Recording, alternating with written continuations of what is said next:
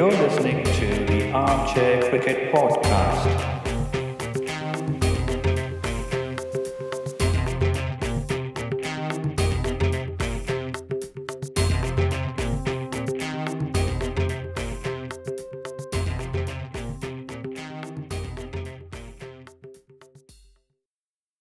Hello, everyone.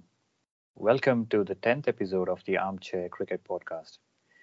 This is a podcast on Test cricket by armchair critics of the game. We are recording this episode on the 19th of February. Thank you for all your support. Do keep listening to our podcast and do not forget to introduce this to your cricket-loving friends. We really appreciate that. You can find us on Podbean, Apple Podcasts, or Spotify, and any other podcasting platform that you may use. Just look for Armchair Cricket Podcast and you should find us there quite easily. Please leave us a 5-star rating and share your thoughts and feedback in the comment section on whichever platform you use. You can reach out to us by email on armchair.cricket@gmail.com. You can follow us on Twitter. Our Twitter handle is @armchaircrickpod. You can find us active during an ongoing match there on Twitter. You can join us for a banter. By the way, we also have a Facebook page now. Just look for Armchair Cricket Podcast and you should be able to find us there. Do not forget to like our page. If you have difficulty in finding our Facebook page, you can find a link to that in the description below. Our thoughts and prayers are with those who were affected by the tragic event at Pulwama. So yeah, our condolences to all the bereaved. Having said that, I have with me today Ajit. Hello, Ajit. How are you doing? Hello, Giri. Good evening. I'm doing good. How have you been? Not bad, not bad. Not a lot of Test cricket between this episode and the previous one. We just finished the one with between South Africa and Sri Lanka, the epic one. Looking forward to this week because there is more coming up. I would say it's a good thing, right? I think we got a bit of a chance to reflect on how good the victory was for Sri Lanka and also catch our breath, so to say. Yeah. It was such a exhilarating victory, exhilarating Test cricket overall, right? So that's a good thing. Now, before we go into some of the events that we can look at this week, shall we quickly visit the trivia question from last week? Yeah. So the trivia question last week or the last episode was, who are the only two players to have achieved a victory by 1 wicket in tests twice?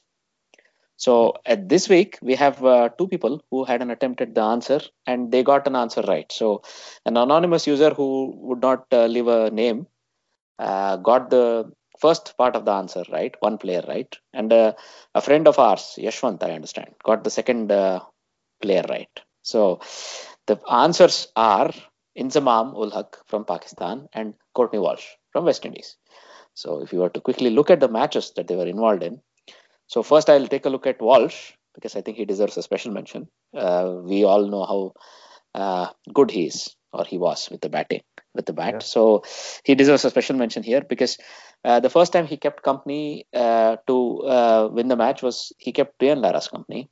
So this was a test against Australia in Bridgetown in 1999, where Walsh kept Brian Lara company, where Brian Lara scored an identical 153. I think you mentioned this match in the previous episode as well, right? So in this match, Walsh took 7 wickets and also was able to hang around for 5 balls, which is always required, and Lara completed the task, right? So in the second such event where Walsh was involved, he was this time supporting his captain, Jimmy Adams.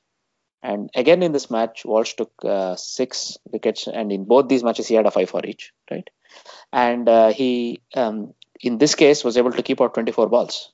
So by Walsh's batting prowess, I think that's a very good effort. He was able to hang around for more than an hour and a quarter almost in order to keep Jimmy Adams company and win this match for West Indies.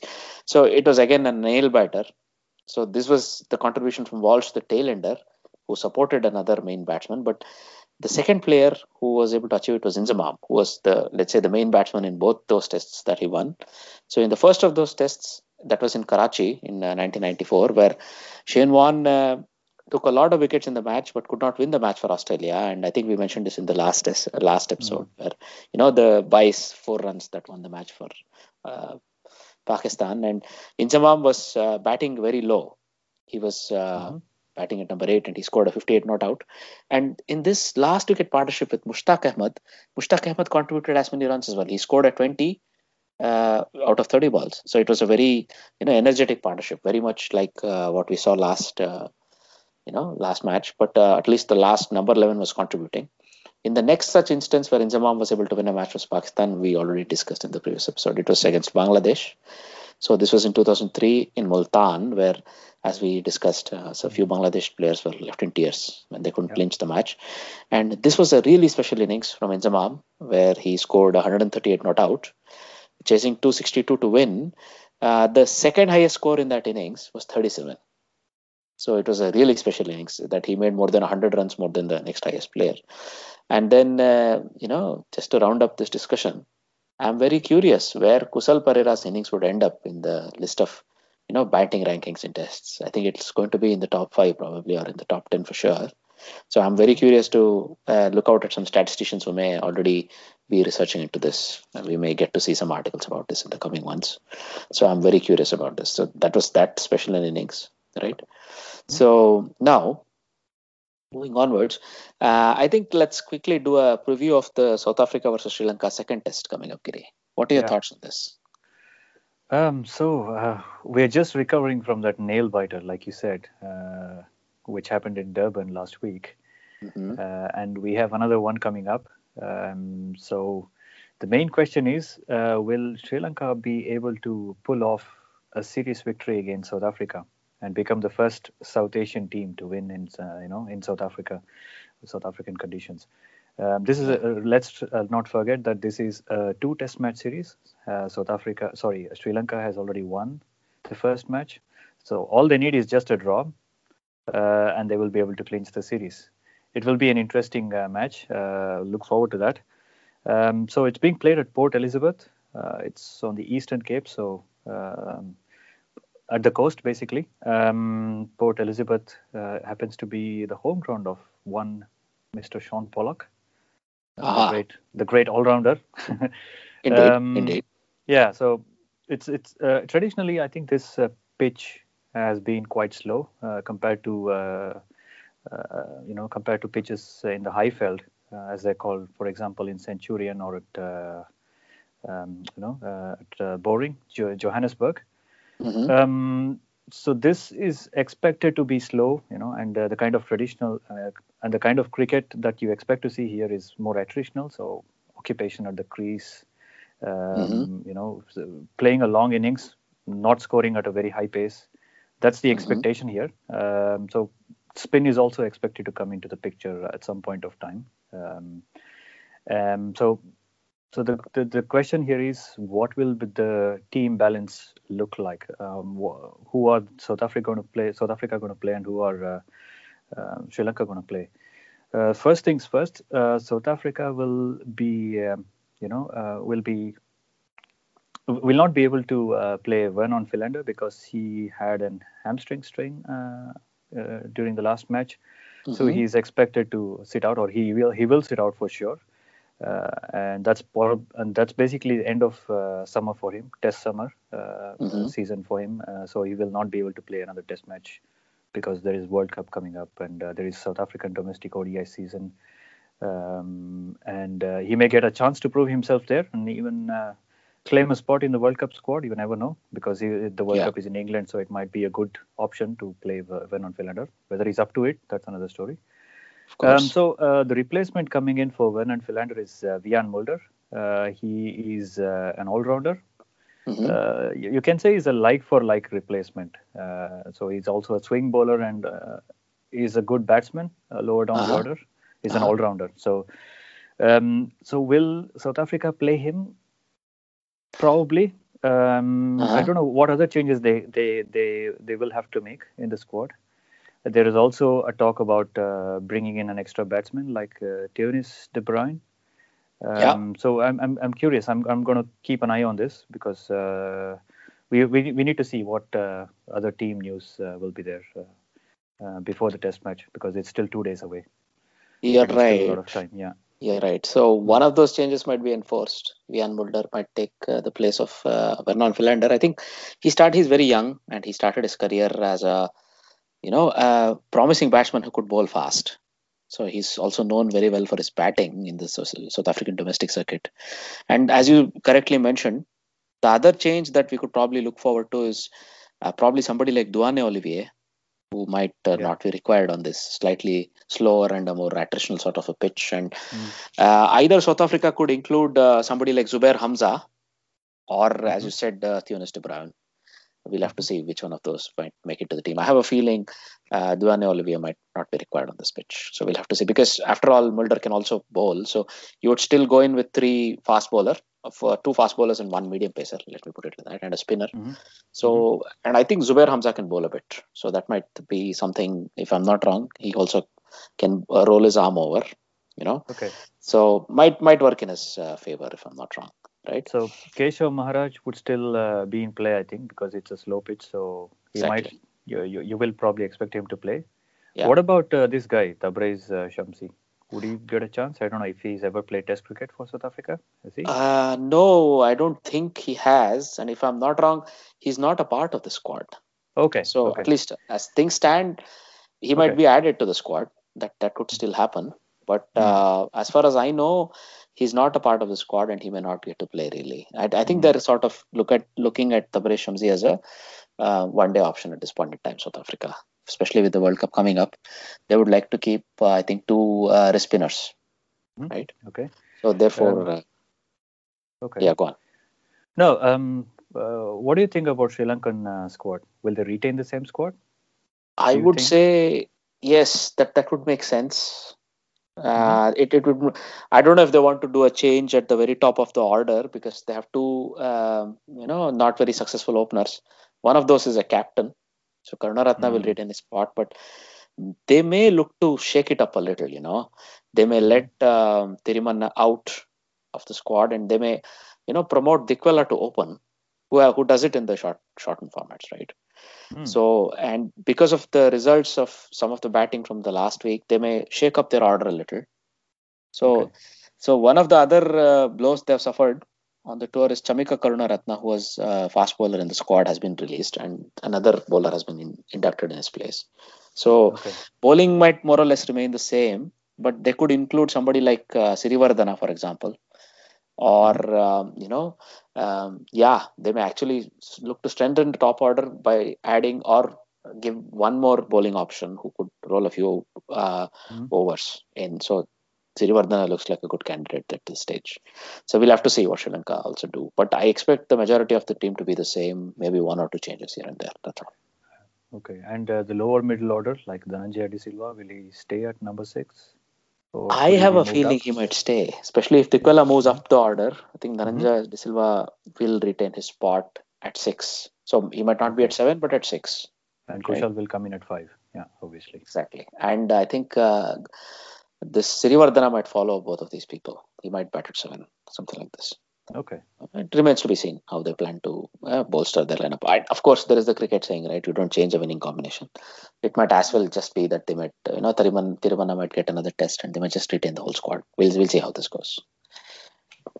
Okay. It's interesting. And in the aftermath of the first test match, which Sri Lanka won, Kushal Perera has jumped up 58 places in the latest test rankings that have been announced by ICC, and he has moved up to the 40th position now. That's quite a jump, I would say, and that's a big leap. Of course. And not surprisingly, because of his consistent performances during the Australian summer, Pat Cummins has moved up to the top position of test bowlers. Okay. So I think well deserved, Pat Cummins. You had something else to say about Sri Lankan news, about a bowler coming back to the squad.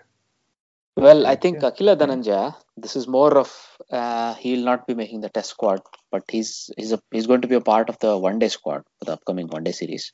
Okay. He's basically cleared his action. His action has been cleared and he can resume bowling for Sri Lanka. He's been inducted back into the team, right?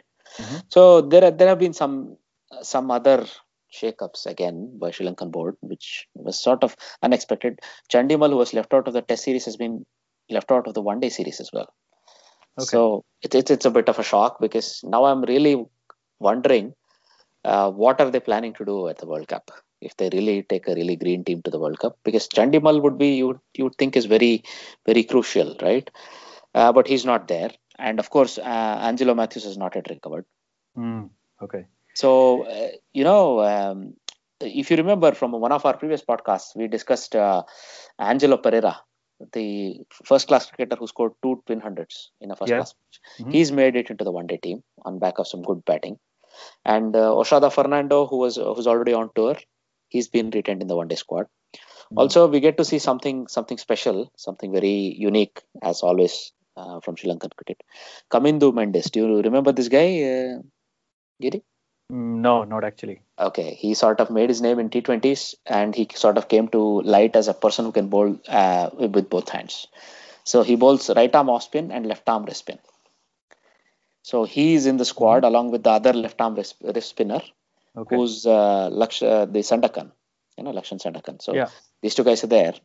And so basically, again, the squad wears a very raw or a very greenish outlook, and Tharanga comes back in, so that gives them a bit of experience at the top, right? Yeah, that's about it. Yeah, and before we wrap this up, the test match is going to start on the 21st. That's 2 days from now, so it's on Friday. Sorry, on Thursday, in fact. And looking back on at the previous test match that was played here between the two teams, South Africa and Sri Lanka, it was in 2016, and South Africa had won that by a massive 206 runs. Wow. Okay. So Sri Lanka will have to come up with the goods to avoid such kind of result. But I think they are better equipped this time. Hopefully, let's see if they can put up a better performance this time around. There is every chance they can. So look forward to that. Yeah. Sure. I think this will be a very engrossing contest. South Africa never takes a beating lightly, and this was not a good one. So I think they'll be very keen to bounce back, and I think we can expect a very good contest. Yeah. I have a feeling it will not be a one-sided contest. It will be a tough fight. Yeah, but at least Faf, South African captain, was magnanimous about the defeat. He said he gave full credit to Sri Lanka and Kushal Perera, the way especially Kushal Perera batted. So that was good on him, because he was very magnanimous and he was gracious in defeat. Yeah, but there are areas for improvement, of course, for South Africa, and they will come back. For sure. I have a feeling. I think they were not adequate in the second innings. That total was a bit under par. They ended up giving Sri Lanka a tough chase, which Sri Lanka, won. So that was a good wrap up. I think we will discuss the upcoming one of the upcoming episodes, probably even the very next one, what the result of this test match might be. So it's a good one to look forward to, right? Yeah. Now, if you were to quickly look at the ODI series that is coming up also between West Indies and England, this one starts on 20th. The first match of the series. So there is hardly 100 days from the World Cup, and both the teams would be gearing up. And I think this England one day team is a different beast altogether, right? They are one of the favorites for the tournament. Yeah. And of course, Holder comes back for the West Indies. So, that's great. Right. So also, we have already discussed in one of the previous episodes, Chris Gayle has been added into the squad. But due to some last minute changes, so West Indies have lost a couple of players, and they've had to recall Carlos Brathwaite as well into the squad. So you are looking for him, and he's been I'm back happy into the squad. He's back. Yeah. Right. So I think if you were to look at this just as a preview for the very first match, I think West Indies will have a tough time against this England team, which I think tops 300 on a bad day. So these will be low, slow pitches. There, the first one there is in Bridgetown. So it's already been, they played a test there, so it'll be an interesting one. The other thing, well, I don't know if you saw what was in the news in the last couple of days. Ian Morgan, the England one-day captain, was saying he really does not expect Jofra Archer to be a part of the squad, even though there's a lot of clamor going on about Jofra Archer's inclusion. Sort of, he was non-committal. He did not say yes, yes, we would like him in the squad. That's how he left it. He sort of said he would leave it to the selectors because, there are players like Liam Plunkett who also bowls a very heavy ball and can hit the ball long and hard. This guy sort of in and around the England squad for a while, right? So, and Chris Wokes is there. David Willey might come back into the picture. So there are other people who are sort of ahead of this queue, and let's not forget Mark Wood, who suddenly is back in the limelight after his performance in the last test, right? But you know what? Owen Morgan, in one of his earlier interviews, I think it must have been a couple of months ago, he had actually inclined towards, including Jofra Archer in the squad if given with a chance. Interesting. I thought that's what he said some time ago, and now he's probably backtracking on that. I don't know, because I think he has to keep the morale up because there is a guy called Mark Wood who is bowling really well right now. So I think he's just making the squad, players a bit secure about their position. Of course. Look, at this late stage, maybe they're not really keen. But yes, you're probably right that the way he put it, let me put it like this: earlier this month, what Ian Morgan said is Jofra Archer will have to earn his way into the England team. You're absolutely right. He sounded excited late last year.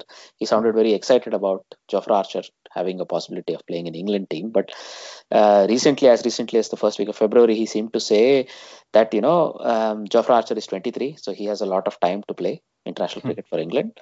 And also he said that he'll have to earn his place, just like very much like what Morgan himself had to do. He had to earn his place, and then now he's the skipper of England. So something like this, Jofra Archer, he may or may not qualify, but he'll have to earn his place because there's already a pecking order of fast bowlers set up, right? So this is what I meant. But you know what? One thing is for sure, England batting is very strong. Just in the warm-up game, both Joe Root and this guy, Jason Roy, both of them scored centuries. Remember that? I see. I think this was just yesterday, in fact. Indeed. So, So, it looks like, when it comes to Gale, at least, he likes to be in the limelight. He did say that, the crowds at the Caribbean will get one last chance to see him play one-day cricket before the World Cup. Maybe his very last time, he said, on these shores, right? He has claimed that he will retire after the World Cup from ODIs, Giri, the universe boss. Right? So he's effectively 273 runs short of 10,000 runs in one-day cricket. So what we were discussing earlier, sort of a swan song, as well as a chance to complete this landmark. He may have sort of had a talk with the selectors about this, and maybe they are sort of inclined to give him this chance, because speaking even before the one-day series is done about playing in the World Cup seemed sort of bombastic, but that's how Chris Gayle does it, right? Because he did claim that the tournament should be won by the youngsters of West Indian cricket for him as a tribute. Okay, they owe it to him basically. Exactly.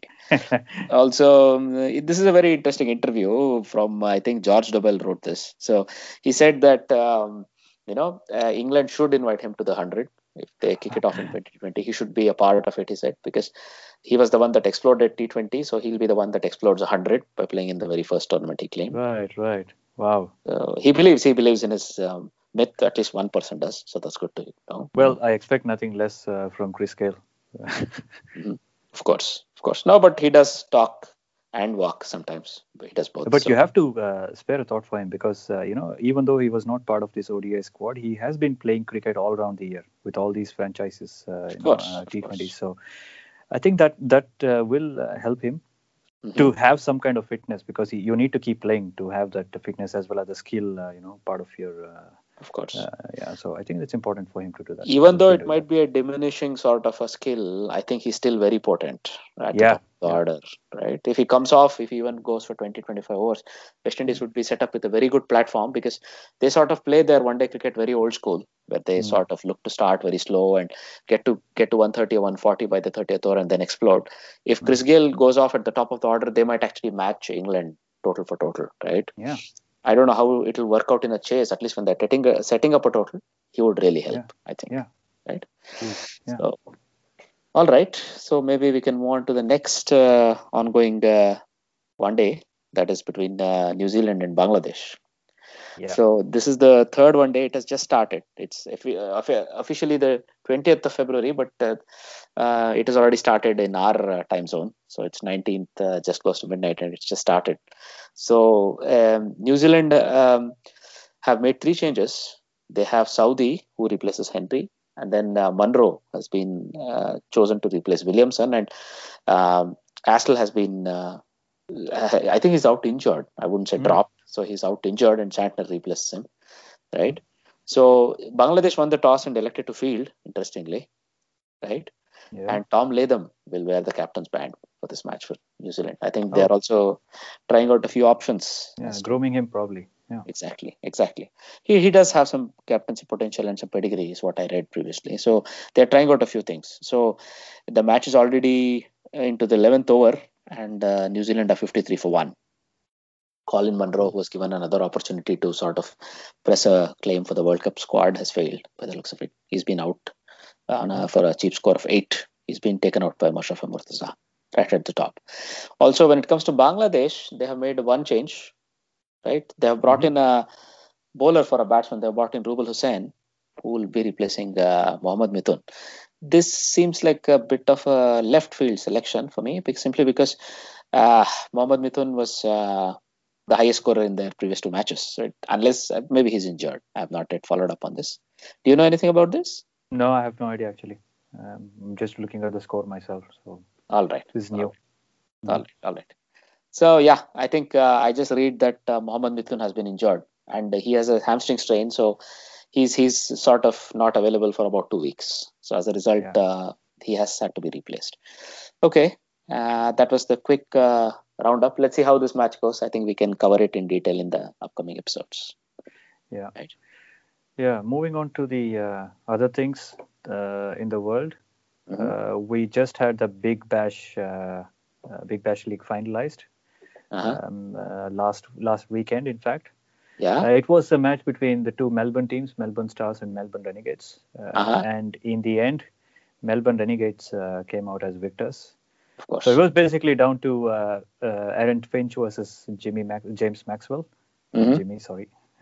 And Aaron Finch won this, this match, and then this was primarily due to a good all-round performance by Dan Christian, the veteran Crusader.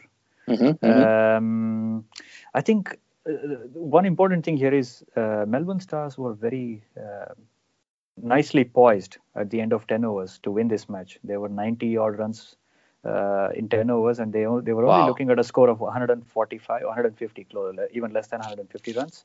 Yeah. So 145. So they had a target of 146. But once they lost Marcus Stoinis, they kind of had a collapse, and they never got there in the end. They were 7 down at the end of 20 overs, and they were only, I think they lost it by 13 runs. So it was kind of anticlimax to the whole tournament. But I think Melbourne Renegades were deserved winners. I think they deserve to win this, and good for Finch because he has one trophy up his sleeve now. So it's good Indeed. for him. Yeah, he's the Australian captain, probably the one-day format heading to the World Cup. So I think it's good. It's a good boost for him, of course. But I really feel for Glenn Maxwell and the Stars. It was such an anticlimax. You're absolutely right that Glenn Maxwell, he himself could not do much. They had a real meltdown. You're absolutely right. Chasing 146 to win, they were so well placed that at the end of 13 overs, they lost Stoinis, as you said. Yeah. And from then it was not very tough. It was hardly run a ball. And in T20, that's nothing, right? It was a pure panic, I think. One of those classic panics that spreads through the dressing room. And then they ended up, not being able to finish off the match. And they had a series of single-digit scores between the batsman number 3 to batsman number 7, and then that really cost them the match. And of course, credit has to be given to Dan Christian, this journeyman cricketer who has represented Australia in the past. But he's probably a bit long in the tooth near the end of his career. But now he was the man of the match in both the semi-final and the final. deservedly, because he also contributed to the bat in the final. He made a 30 ball 38 and kept Tom Cooper company as they set up sort of a middling sort of a total, not a really challenging one. But in spite of that, they were able to win. I think I heard multiple people from the Melbourne Renegade squad, Tom Cooper, Aaron Finch, everybody expressing a bit of a surprise how they got away with winning it. But in the end, that's all that matters, I guess. Yeah, yeah. All right. Indeed, yeah. Mm-hmm. All right. So maybe we can go through a couple of the miscellaneous topics that are out there in the cricketing world. So first thing is that we read that IMG Reliance, which was a broadcasting partner for PSL's fourth season, for the television coverage deal and so on, has decided to pull out of the deal. They've claimed a force majeure, and they have decided to pull out of the deal. And this comes as a surprise. Maybe it might be related to the ongoing, impact of the Pulwama tragic incident that has happened. So we don't know. Let's see. I think PSL is looking out for a new broadcasting partner. What I read on Twitter is that they have found somebody who is able to replace this company. And let's say the tournament itinerary will not change. Also, the commentary team might not change, so they may have got a very good deal. So, Wasim Khan, who's the new MD of PCB, said they always had a contingency in place, so they're probably executing that one, right? So, also in other minor PSL news, Mohammad Hafiz's tournament seems to be over because he's had a bad hand injury when he stopped in his own bowling. He tried to stop a strong hit from the batsman, and he sort of dropped the catch, but more importantly, injured his finger very badly. So Salman Butt has replaced him in the PSL team, right? Lahore Qalandars. But the problem is, I think it's such a major injury that they are saying his World Cup might be in doubt. That comes across as a unfortunate thing for him, right? Yeah.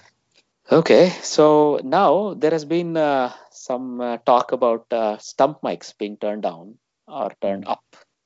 So, would you like to weigh in on one side or the other, Giri, on this debate? Well, I'm going to sit on the fence on this one.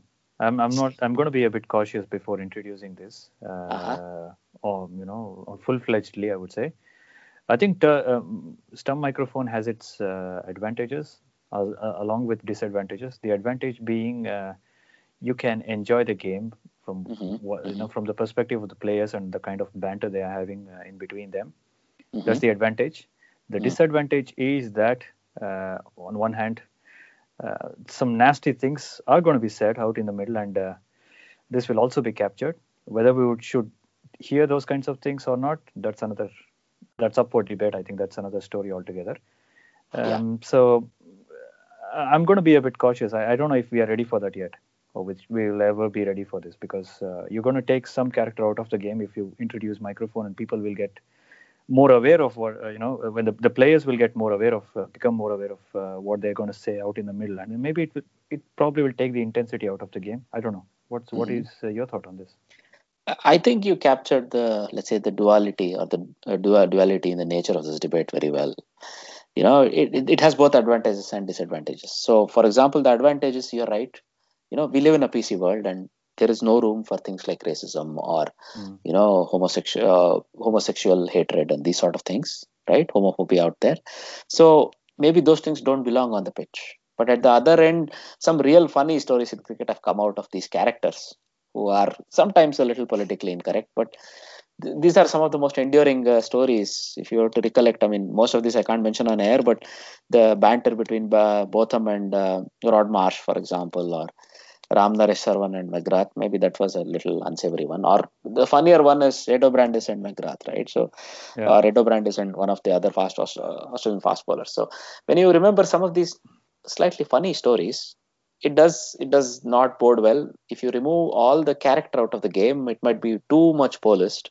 Maybe it's not a good thing. But on the other hand, there is still no room for racism or homophobia, right? So some of these unsavory things may have to be given up by the players while still retaining some color. That's a big challenge. So the other thing, somebody like Fika, the Australian player body, sort of made a comment that not all parts of a debate or not all parts of an argument or not all parts of a conversation might be heard, and that might give unnecessary color to an argument that may not really be required. For example, in the latest example of Shannon Gabriel being banned, he owned up to what he said, and that was rightfully a wrong thing to say, and he was penalized. That's right.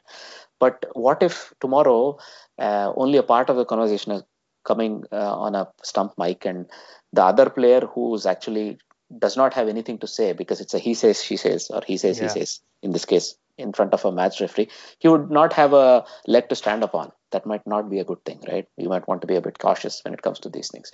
That's why I think Sanjay Manjrekar spoke out saying, turn the stump mics down. It might not be a good idea. But then I think everybody and their uncle jumped on him saying, what you're saying, etc. Because, there is room for PC police out there. So somebody like Moeen Ali had a very valid point. He says, turn up the stump mic, because I think he's been a target for many, targeted comments against maybe his religion or his choices that he's made in life. So then I think, as a recipient of some very bad remarks, I think he may have some points there. But Sanjay Manjrekar also may have a point. So it's a very nuanced debate. I don't think it's easily concludable. You got that right. But as we were discussing off air, maybe it makes sense that players are made aware there is this stump mic which can be turned down anytime on, and it will be. Let me put it like this. So they are always forced to be on their guard and in their best behavior. But then there is still some color that is retained, because I think that's what they did in the India-Australia series. That's when they recorded this Pant and Tim Payne conversation. Banter. Babysitting, indeed. So there has to be some color that still remains. That's what we go there for. We don't go there to see very well policed matches. But yeah, let's see. I mean, as somebody who plays a little bit of club scene here in the Netherlands, I know what it means. There's some color, and it should remain. That's my opinion. All right. Any more to add on this debate, Giri? No, I think for now we're good. We can take it up another time. There's a lot of points to talk about here. I think it's going to be a spicy conversation. The one thing I can say to add to this matter is that in the latest episode of One Tip, One Hand, I think they have a guest, Tasneem Samar Khan, who is a contributor with Guerrilla Cricket. And also, I think she's a human rights lawyer outside of that. So I think she makes a very cogent argument on both sides and where, let's say, the decision should fall. That's a very nice and entertaining episode. I would recommend it to anybody who's interested. So moving on quickly. So we had another interesting match today, list A fixture between Oman and Scotland, where Oman were bowled out for 24. Giri, were you able to follow this, or maybe later on? No, I just saw it later when the result. I just saw the result. I didn't go through the details. I think you're right. It started very early in Netherlands time at 6:30, and even before I was awake, I think it was finished, more or less, because the match lasted a mere 20 overs, more end to end, more or less. So batting first, Oman scored 24, where the highest score was 15, made by Khawar Ali, batting at 3. And the next highest scorer was Extras, who made 3. And then, so there were 24 all out. So Scotland only required the services of 3 bowlers who shared the wickets between them. And then they scored the runs in a matter of 20 balls. So that was that. So it was a very, let's say, one-sided match. So tomorrow, or let's say later today, Oman get another opportunity in the second list A match between the same teams. Let's see if they can do a bit better, right? In one of the last points we have for today, we were reading in the papers today, Nasir Jamshed will be in trial in the UK in December. So if you remember, in the previous edition of PSL, he was sort of caught along with 2 other individuals, UK nationals, who were trying to set up a spot fixing ring in the PSL tournament. And so Pakistan board has already found and penalized about 5 other players, right, with the varying degrees of punishment. So Nasir Jamshed himself was given a 10-year ban by PCB, effectively ending his career. So the other people who were sort of caught and or admitted to something were Sharjeel Khan, who also faced a very long ban, Khalid Latif. Both of them were banned for 5 years. Then, of course, Mohammad Nawaz, Mohammad Irfan, and Shazab Hassan received very small sentences. But I think they're now trying to earn their way back into the team. But I think we could effectively say the careers of Sharjeel Khan and Khalid Latif are over. And of course, that of Nasir Jamshed is over. Now, on top of it, Nasir Jamshed will face some courtroom proceedings, and he may get a custodial sentence in the UK. So this is something that we came across in the papers today. So just a quick mention on that. That's about it for today. So all that remains is a bit of housekeeping. So before we go to the housekeeping, I think let us ask the trivia question for this week, Giri. So we post these periodic quizzes on our Facebook page or on our Twitter account. So we encourage all our followers to sort of listen to this and participate, or come look at it and participate. We're very much interested in finding out which way the wind is blowing when it comes to cricket, ongoing cricket events, and we would set up a quiz that is very much in concurrence with these events. So we would be very much enthusiastic if we were to also get some participants. Yeah. So today's trivia question is, I don't know if you've heard our previous episodes a bit. We actually discussed this in one of our previous episodes. So if you have been hearing all our previous episodes, you know the answer to this question. So the question is, who is the highest run getter, that is the aggregate, in Ranji Trophy history so far? It's very easy if you've heard our previous episodes. So we are looking forward to more correct answers this week or for the upcoming week. So you can always get in touch for the answer or for other things, for comments and so on, with us using our mail ID, which is armchair.cricket@gmail.com, or on Twitter @armchaircrickpod, or via our Facebook page. So do keep in touch. Do keep listening to our episodes. So as we have already discussed, there's quite a lot of cricket that we can look forward to in the upcoming episodes, right? So thanks a lot for listening to us, guys. Have a nice rest of the day wherever you're listening from. That's it from us. Bye-bye. Bye-bye.